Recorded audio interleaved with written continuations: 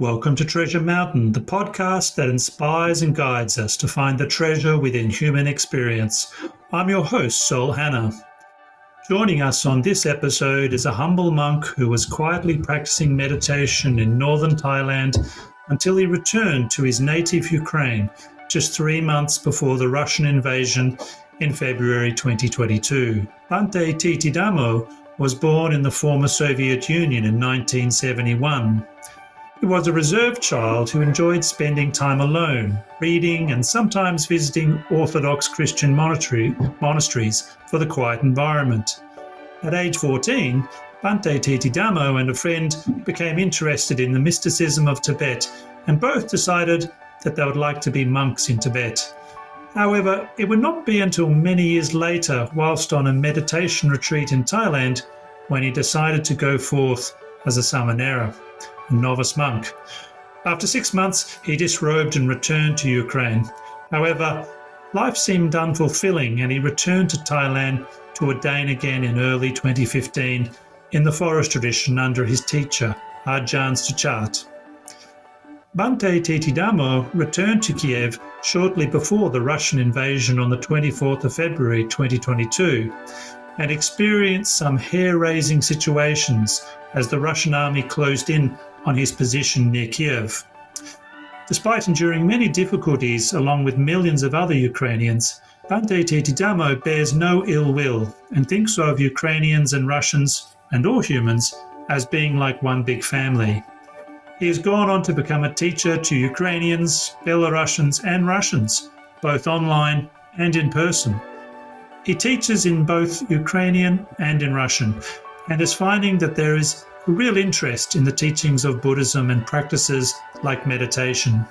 Bhante Thithidhammo is kindly joining us today from Kiev, and we'll be finding out a little about his experiences over the past year or so and how the practice of Dhamma is helping people find peace amidst war. I'm so glad that you've chosen to join us as we seek for the treasure within.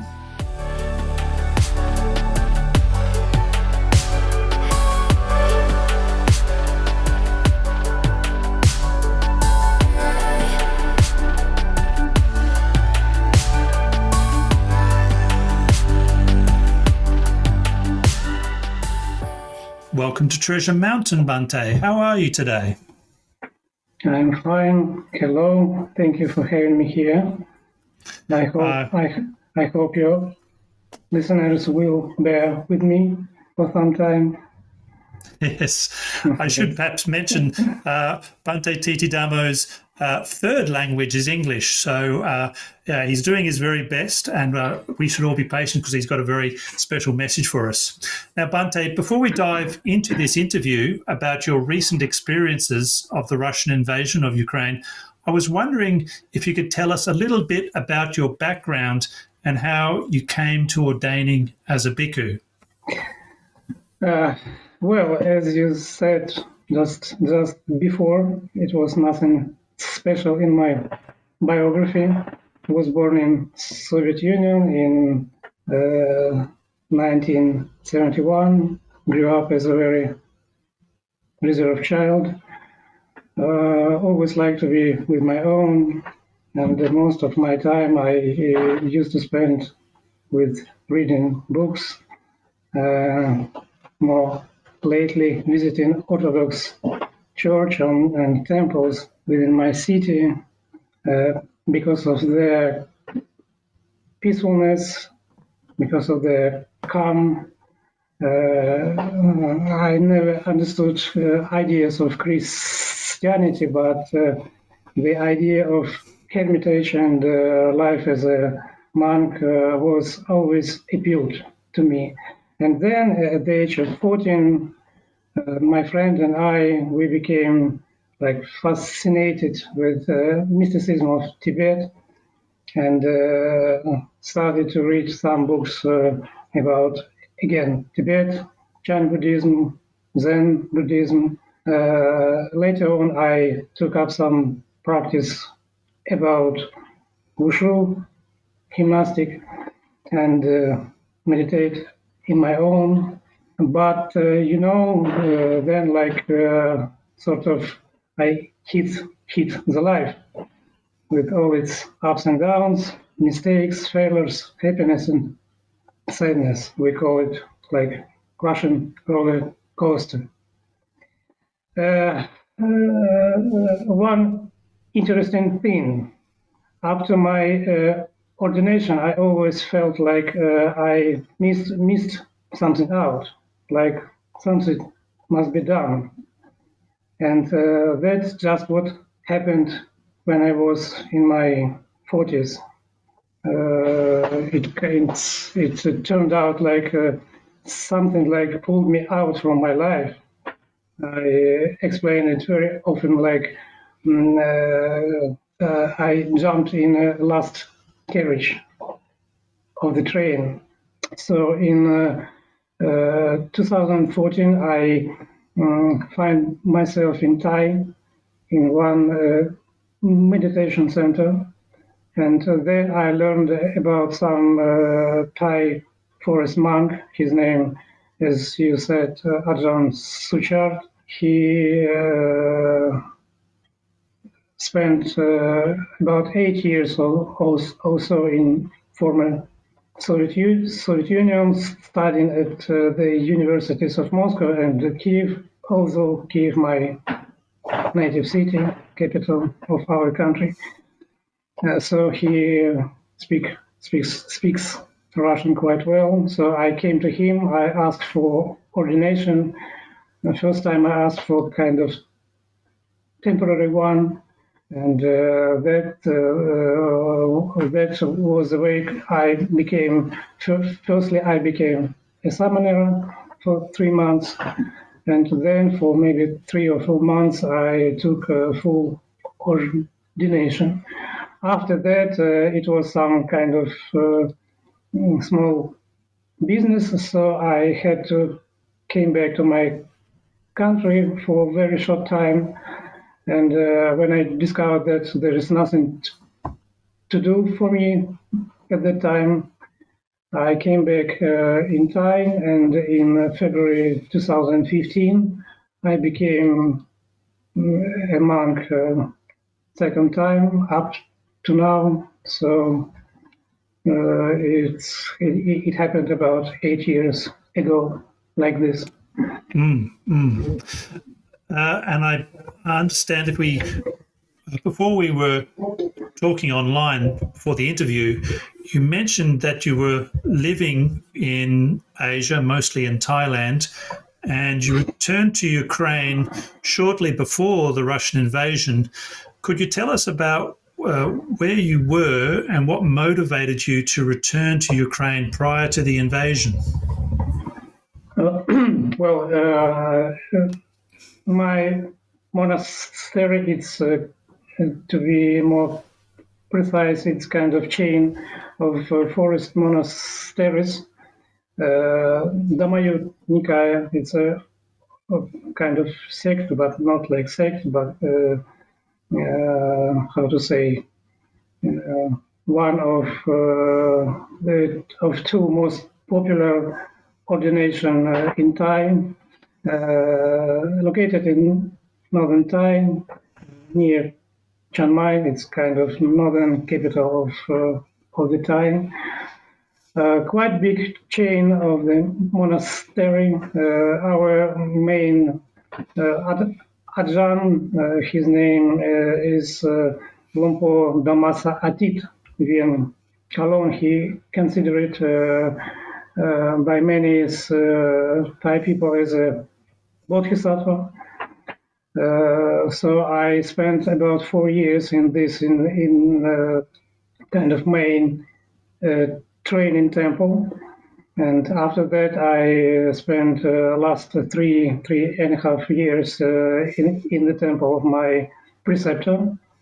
Underwent quite good Dhutanga practices. First 3 years we went for these practices with my Ajahn, Tan Suchak, and last 3 years I did it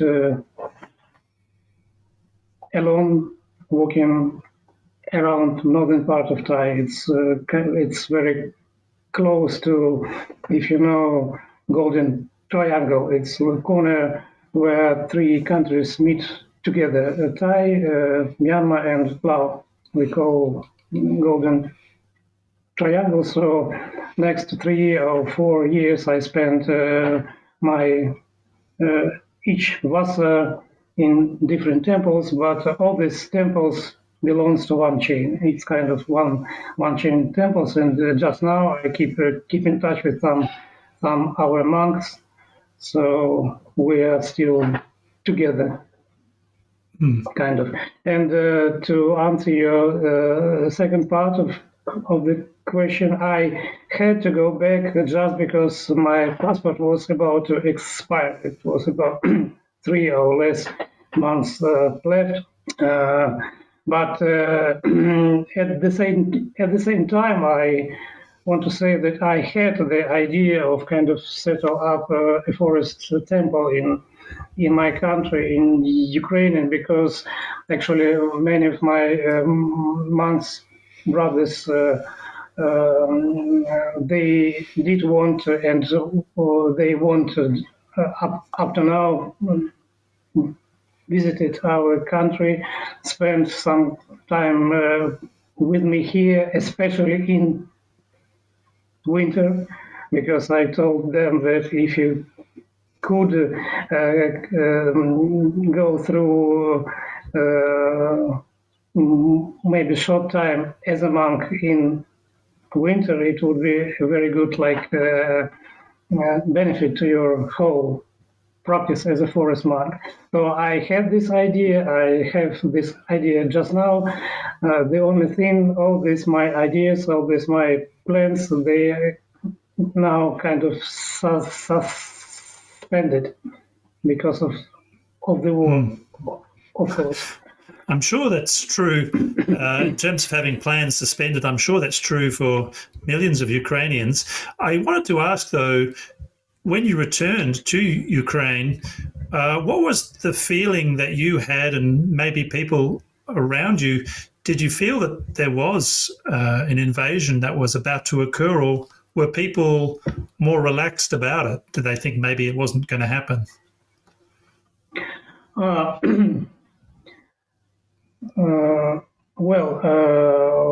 What I have to say is that I think that for most of the people, in spite of this conflict which became in 2014 with the invasion, not kind of Russian troops directly, but with the annexation of Crimea and all these activities around Donetsk and Lugansk area. But I think most of our people did not expect this turn out in our relationship between two countries, because for a very long time our two nations were kind of brother nations.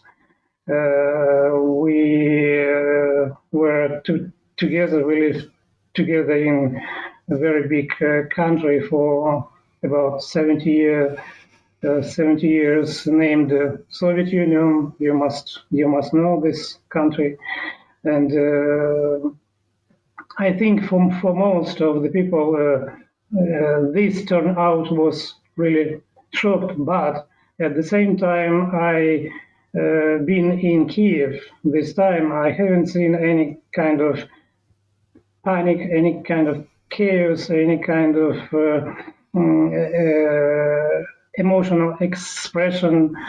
People just accept it as a reality, and they tried to keep on. They tried to do it then years ago, and they tried and do it now.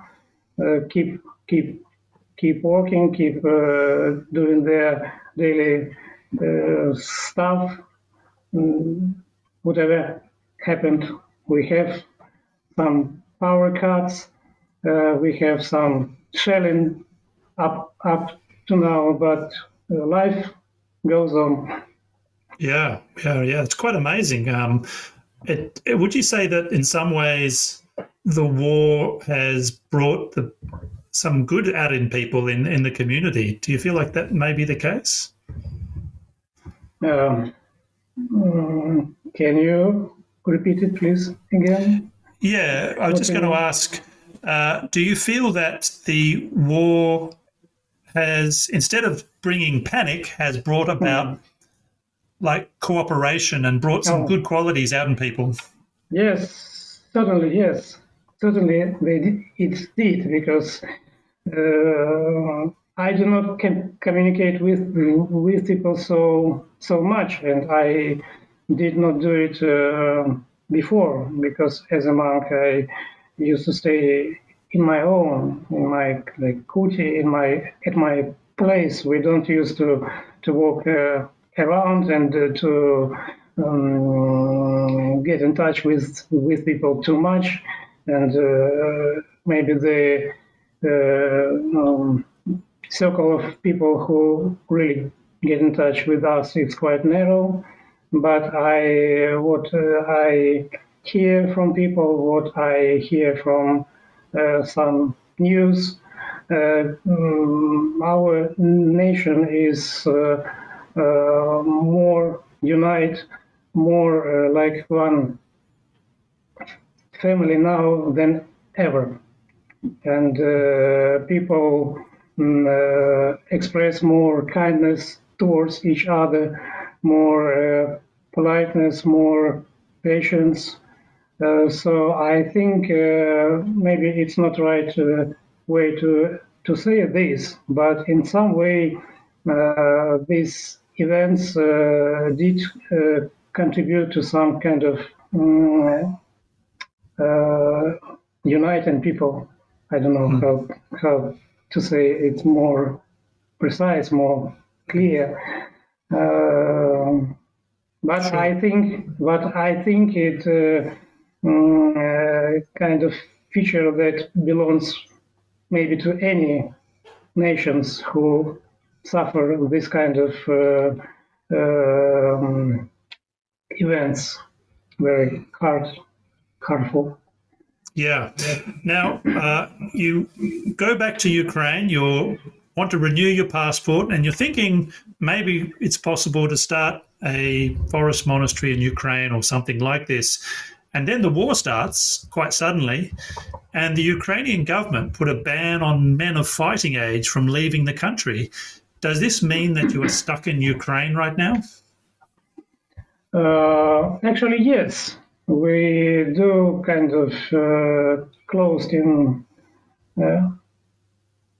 within our countries, like many others, like like all others, grown men at the age from 20 to 60 years old.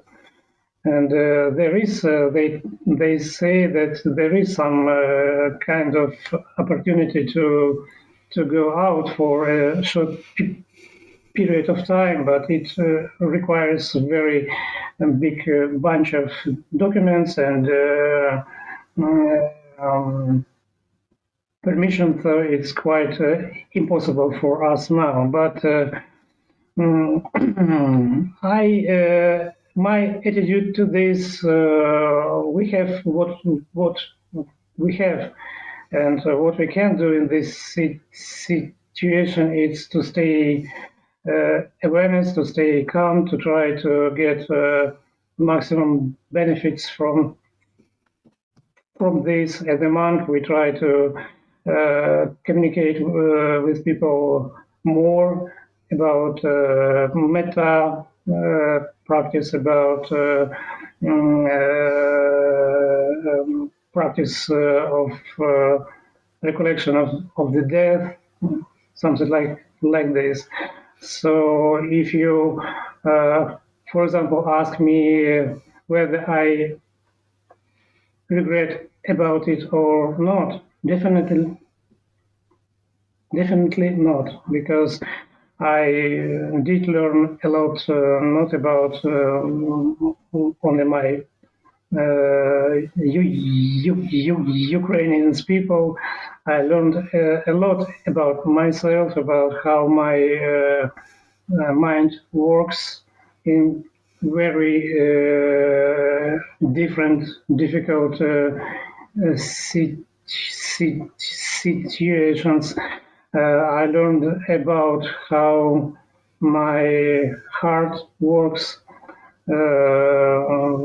I get very deep experience from the very fact of the war, of this fear, deep fear, which arises inside you when you hear all these explosions, all these guns. So it's quite amazing experience. Wow, that's incredible. I think a lot of us who are living in countries that are peaceful and relatively safe find that incredible, because some of us are dealing with anxiety and fear and we don't have to deal with that situation. But I also find it so interesting that for you is like the war and the harsh conditions, the fearful conditions, really became for you an opportunity to practice the Dharma more deeply, which is really interesting. I do want to ask you more, though, about your experience, because at the outbreak of the war, you were living in Kiev. And just to refresh listeners' memory, at the time, there was a three-pronged attack by the Russian army into Ukraine. And one of those was coming out of the north and was aimed at taking control of Kiev, and it got very close to Kiev. Bhante, could you tell us about your personal experience during this early phase of the war? Well, if to be more precise, Russian troops did not go through Belarus. They go very close to. It's kind of very nearly to Belarus. And certainly they was very close to us, especially to the place where we, my senior monk and I was staying about 5 kilometers away from front lines. And what I have to say, it was certainly an unforgettable experience. All the sounds of sirens, barricades. Our house was on a very busy street, and they built kind of road block just in front of our windows. And as I remember now, we had the first explosions around 4 or 5 in the morning on February 24. And firstly, we didn't understand what it was at all. And then we heard some more, and then sirens went on. The day after the explosion started coming more close, even the house began to shake. And the most profound experience out of that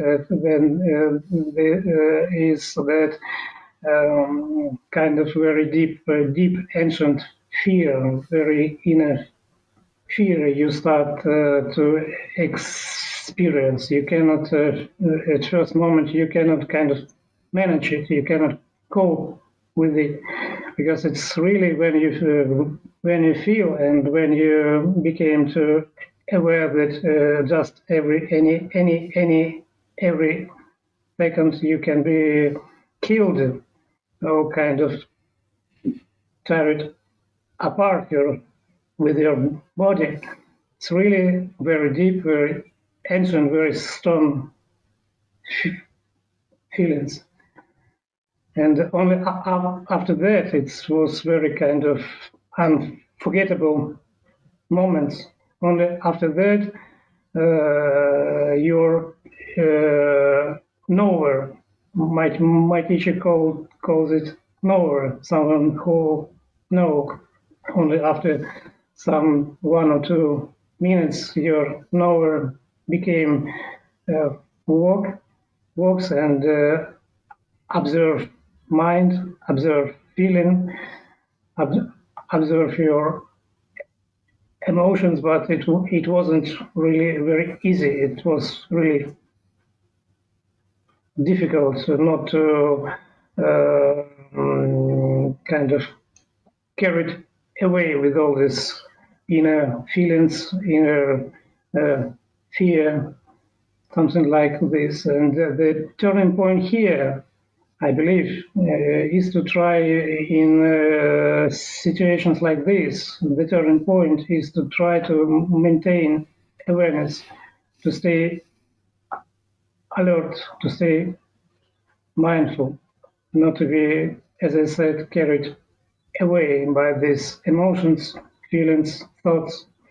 And then, as it says, if there is enough practice of formal meditation, what we do in our zala, in our meditation centers, the mind can pull itself together in very short time. It can focus. It can be focused and go through all stages of samadhi and move straight onto vipassana.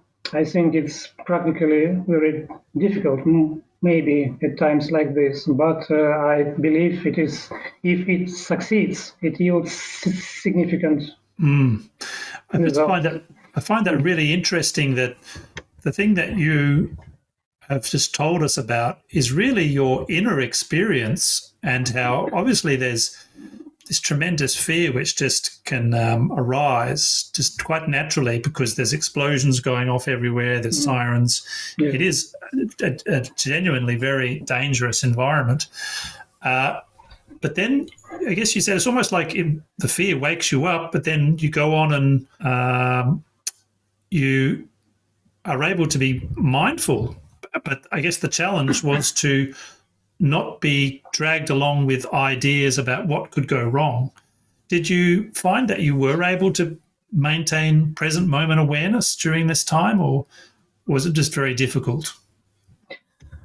As I said, firstly, it wasn't just the very next moment after you get to know what's going on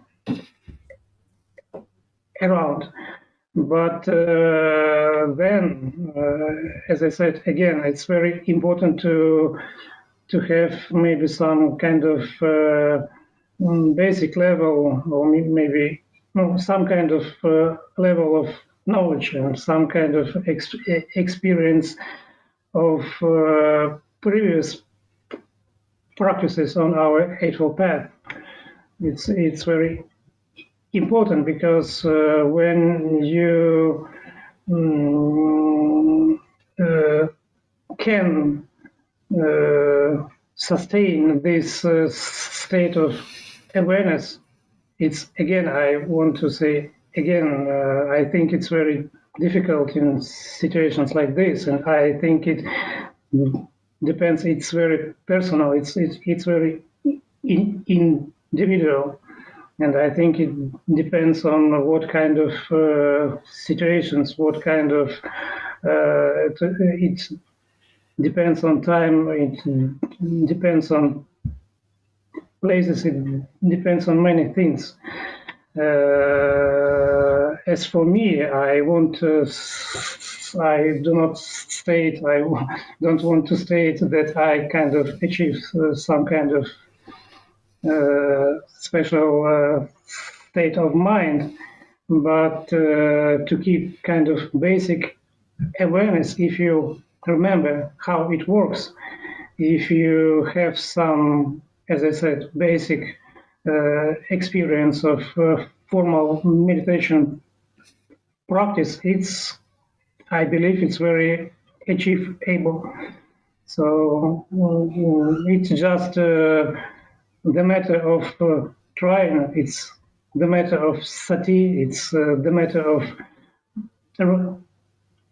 remembering who you are and what are you doing here. I cannot give some kind of one what I try to say, I cannot give some kind of one method for everyone and for any kind of cases like this. I think everyone should find their own way how to keep on practicing, how to keep on be aware and mindful in situations like this. But I want to say that we should remember that we are take refuge in Buddha Dhamma Sangha.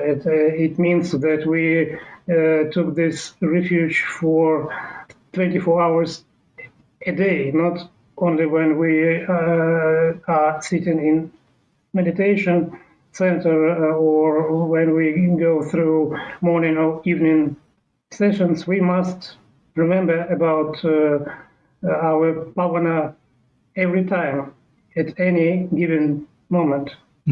That's what I try to say. Very good. I do want to move forward now. We, of course, now know that the Ukrainian defenders of Kiev were successful, and the Russian army retreated from Kiev, although the war goes on in the south and the east. But I wanted to ask you, it seems that you are in a somewhat unique position being a Buddhist monk in Ukraine right now. I understand there's 2 other Buddhist monks there, but that's not a whole lot. How has your role as a monk changed since the invasion? So after that initial period, which was very, very dangerous, in the months since, how has your role as a monk changed? No, as we mentioned at the beginning, I came back to Ukraine just a few months before the invasion. So I did not have too much opportunity to get in touch with many our Buddhists in Kiev, in particular, because not so many people came to visit me first maybe 2 months. They did not know me. Before that, I did not do any attempt to promote myself. I just came back, and I would say that for many people, maybe not for many, but for some our people, it was like I came from unexpected direction and with unexpected demands for some people. And another reason is that, strictly speaking, Thai tradition does not so well known in Ukraine in some reason. Maybe because some years ago, some first man came to Sri Lanka, and then he took full ordination in Sri Lanka, and then another man went after him. Although, as you maybe know, and maybe it's very similar to many countries, Western countries, in my country, Goenka tradition was and is very popular, and many people, men and women, became to know Buddhism exactly through Goenka tradition, and then they switched to Mahasi Sayadaw techniques and schools, Pauk, Sayadaw, and other teachers from Myanmar and Sri Lanka. And the Thai tradition is known mainly for Ajahn Chah's books, and more recently for Ajahn Chayasaras and Ajahn Brahms. Dhamma talks on YouTube and many kinds of books. But before, Thai tradition wasn't so popular and well known. So when I came back, one of my goals was to spread Thai attitudes towards not only formal practice, but towards the whole meaning of Buddhist practices, like formal and informal. And I don't say that something has changed so much. I would say the state of war does not contribute so much to it, because up to now, moving around our country is not as easy as it been before. As you mentioned, we have martial law in India, and moving around the country not so easy. People cannot come to us just any days when they want. Many of our people went out from Ukrainian. I mean, women. A lot of women who used to support monks in Ukrainian and in other countries, they went out, and they now outside Ukraine. So mostly we get in touch together online. Yeah, I was going to ask you that. What is the main method of teaching that you do? Is it individual counselling, or is it in groups? Is it in person or online? What is the main way that you're teaching at the moment? I would say it's the same. Both of these practice has their benefits, because again, moving around our countries is quite difficult now, and all communication take place online. Sometimes we do at the beginning of the war, we set up kind of online classes, but not only for Ukrainians, for any who speak Russian. And there were at the beginning some kind of wave of adversary from some Ukrainians, Buddhists, mostly because of the language, because of we 3 months here, mostly we use Russian language, because I'm actually originated from Russian family, and my both senior monks here, they are as well, they are from Russians, and to talk about this, it's kind of different question now. But what we do now, we do lessons for any who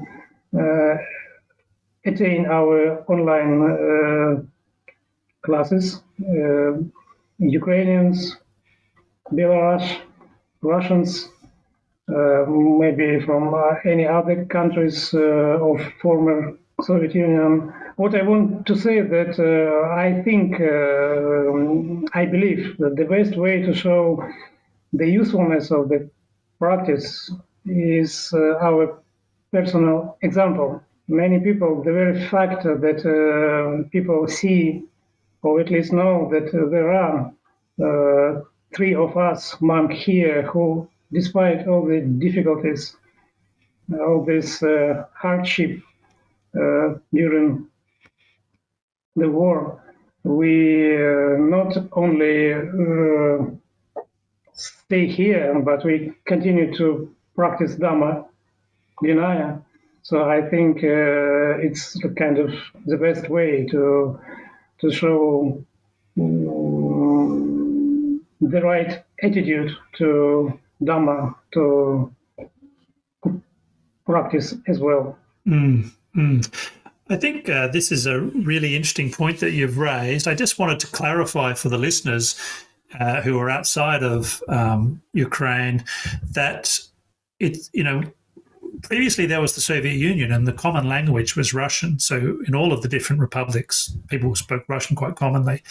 But also people moved around. So even now there are a lot of people who are Ukrainian background living in Russia and Russian background living in Ukraine. And in fact, even President Volodymyr Zelensky, I believe, is from a Russian-speaking part of Ukraine. So I think it goes back to that sense that you said at the start, the shock. How could this war happen when we're all really interconnected? I think that was a key key point that came up. But I did also want to ask, you said that you've also got people who are Belarusian and also Russians who are logging into your online classes. Are they Russians in Russia or Russian speakers in Ukraine, or are they in some cases Russians who have fled Russia because of the draft? Because I know 1 million Russians have actually left Russia, is what I've heard on the news. Where are those people coming from mostly? I don't know. I never gave so much thought about this. Actually, for me, it's kind of very difficult to accept. For many, it was very difficult. It was like a challenge to accept this, my point of view, for some our Ukrainians Buddhists. But my point of view that it doesn't matter for me as long as he or she practice, he or she takes refuge in Buddha Dhamma Sangha, he or she takes 5 or more precepts, and maybe it can sound a little bit hard or tough for some people, but for me it doesn't matter if someone come to me and ask to give him some kind of teaching, and he asked me as it must be. He asked me 3 times, like first time and Dutiyampi and Tatiyampi, I will teach him. I will not ask him what is your nationality or what is your vision about some kind of politics matters, something like this. For me, what's more important for me is attitude. This man or this woman to practice to Buddhism, to the idea of this holistic idea of what is the Buddhist way of practice and living and what you do, just you. And what my teacher taught me very often, that you should first look at yourself, not look to another, not to try to evaluate or judge another people, to look our world through yourself. It's one of the characteristic of Dhamma Musati, called Opanaiko. So my teacher very often stressed out this, that you should, if you even teach people, if you even meet some people, anyway, you should see at yourself first, not judge people, not evaluate people. So actually, I come back to your question. That's why I actually wasn't concerned in this. Why and who is she? Who is he? Why he is there or she is here? Something like this. Yeah, that's a good point. I mean, from a Buddhist perspective, it doesn't really matter who they are, what their nationality is, if they are sincere in their attitude, then I think it's amazing that you can put all that aside and just teach the person in front of you, even if they're online and you don't necessarily know where they're from. Now, I did want to ask one thing that specifically is I believe that you've even given teaching to Ukrainian soldiers who, maybe they've spent a bit of time away from the front and then they have to return. What has that experience been like, teaching soldiers who want to practice Dhamma but also are duty-bound to defend their country? Yeah, very interesting question and very difficult one, because actually Buddhism do not teach how to deal with this situation, especially with the war, how to survive in the time of war. We do not find in Pali Canon any sutta which can explain this matter.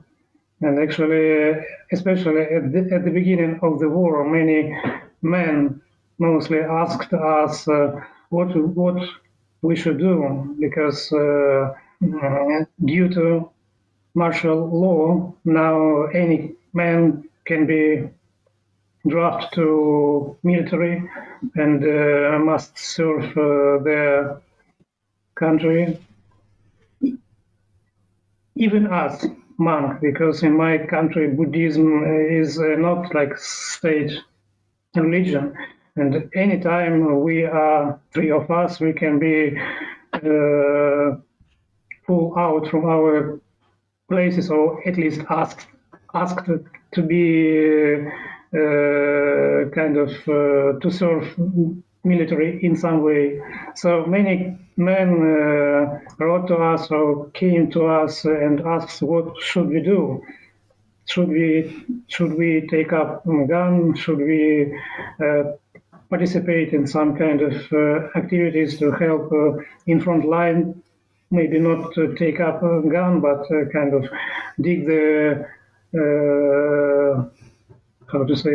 trenches? Yes. Dig the branches or nurse in some medical center, and we replied, we don't know. Of course, we must defend our country, but personal everything very individual. It depends not only on some kind of causes and conditions just now. If to speak more, if to see more broad picture, it depends on such matter like a personal karma. So we don't have one particular question to this, one particular answer to this question, how to deal, how to survive as a Buddhist at the time of the war. As to soldiers, yes, we do have some of them in our community. They are Buddhists. Sometimes they come to us, sometimes they get in touch with us online. What we are talking about, not about the war. Maybe it sounds kind of unusual for you, but the most our topic we discuss through is totally related to Buddhism. We talk about sutta, we talk about basic practice or kind of some profound practices of sati and samadhi and also vipassana. If these guys wants to talk about war, we talk, but actually we don't force them. We don't touch this topic, because I think the idea of war cannot be very good tools for explaining Dhamma. Because war itself, they can bring to mind kind kind of unskillful thoughts, unskillful feelings, unskillful emotions. So we usually do not touch with them this topic. What we do sometimes emphasize with them is that we ask them. They understand, of course, but we every time when we have opportunity, we try to emphasize that you should try not to do harm. That you should not try to engage in like kind of direct clashes with another soldier from another side. You should not try to kill. It's very important. And of course, what we teach to them is try to keep ideas of Buddhism inside your heart, not to feel it with cruelty, with hatred, with revenge, with rejection, because any external war will end sooner or later. But to end the internal conflict in your mind is sometimes much harder and takes much more longer time. That's what we try to explain, not only soldiers but any people now. Wow, that's really quite profound advice. I did want to ask, you mentioned that you find that they don't really want to talk about the war. Do they just want to talk about Dhamma, or perhaps there's something specific like dealing with fear or trauma? Does that come up at all, or does people want to just put that to one side and focus on learning more about the practice? No, we sometimes talk about this, but not so often. Actually, we have one guy who is kind of very profound in this level. He was a Buddhist for a very long time before the war, and he even wrote some kind of analogy of Satipatthana, especially for soldiers. Very interesting work. I read it. It not very differs from traditional Satipatthana, but he especially includes the some kind of specific advice how soldier in the front line when he sits inside this range, when he just hear all the sounds, all this shooting, what he should do with his, for example, object like breath, maybe like elements. Also, he includes the very deep, profound practice of Marana and Nusati, recollection of death. But I don't think it's suits to everyone, because it's kind of very profound practice, and one should have a very deep, very strong level of the understanding what's going on here.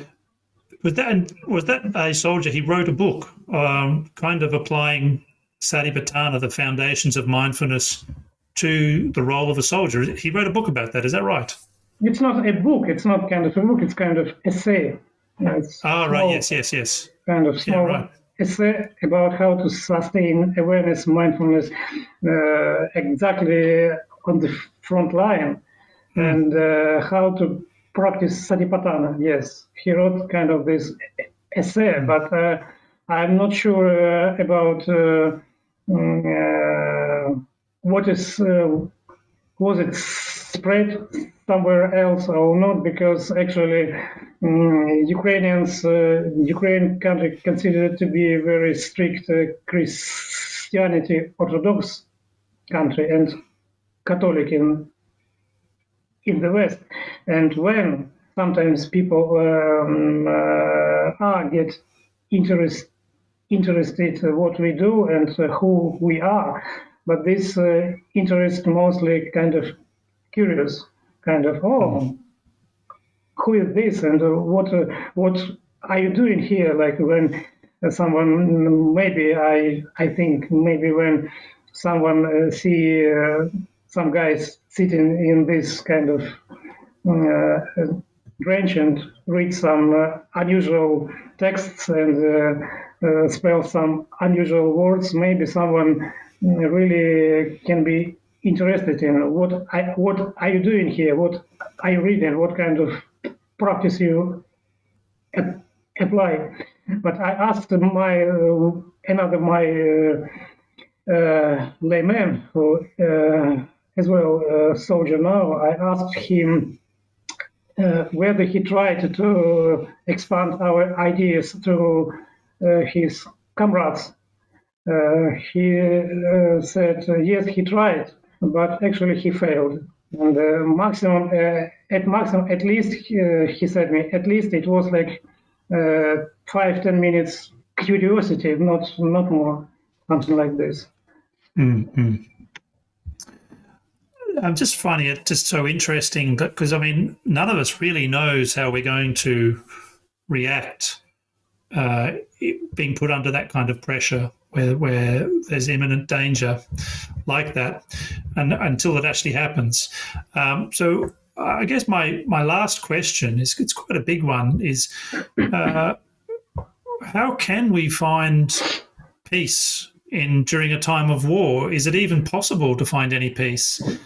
And if it is possible, how can we find some peace during a time of war? Yeah, this is really tough one. And I believe there is no one answer to this question. Everyone, I think, should find their own answer. As a monk, what we can do is to make this person to think of it. I believe that try to find peace during the war, it's maybe not a very wise approach to this. We should try to find peace before the war. And there is some book in Chan Buddhism, maybe not in Chan Buddhism, I don't remember the exact name because I read it many years ago in my youth, but in this book said that the best war is the war that didn't happen. And the best politics is the politics who did not get to this last stage, because the war itself, it's the last stage of the politics. And when, if both politics are quite wise, they, I believe, will not get the quarrel between two countries to that level. I think it's the wisest solution to this question. Because, as I said, war mostly manifests the negative qualities of mind, like hatred, aversion, revenge, cruelty, and the best, maybe the worst qualities of this is these characteristics of mind they inherited. So our second generation, our third generation, even when the war is over, they are still engaged in this, again, hatred, aversion, revenge to opposite side. But it takes a very deep understanding. You must understand what's going on and how to accept what's happening in very deep level, and to find this answer, to find this right answer at the time of war. You must start training yourself from basics, like this simplest thing. Again, as we talk about Buddhism now. As a Buddhist, we should try to start from sila, from morality, and start again from yourself. When you train yourself, you affect other people. Your practice, your mindfulness, awareness, it's really influence other people in better way, I believe. Well, look, thank you very much, Bhante Thithidhammo, for spending some time with us and helping us to understand the experience that you're going through, and then also many other Ukrainians are going through, and also how perhaps we can have a wiser approach, a more mindful approach, even during a time of war. Thank you. So it was very pleasure for me to be here, and I think I hope maybe we will do it again sometimes. Yes, let's hope so. Thank you very much. And thank you to all our listeners for joining us for this episode of Treasure Mountain with Bhante Thithidhammo, and giving us a totally fresh perspective upon not just the war in Ukraine, but how it can affect us in our practice and so forth. If you enjoy this podcast, I'd appreciate if you could share this episode with your friends or other people who you think could benefit from its sage advice. And don't forget to click on the follow button on your podcast app so you get the latest episodes turning up in your stream. Treasure Mountain Podcast is part of the Everyday Dhamma Network. You can find out more about the Treasure Mountain Podcast by going to the link in the show notes for this episode. You can also find out on the Treasure Mountain website information about previous episodes and guests, as well as transcriptions of our interviews. And if you go back to the everydaydhamma.net homepage, you can discover more about the 3 other podcasts on the network and links to subscribe to any and all of them. I hope you'll join us again for our next episode. And until then, may you all have happiness and peace.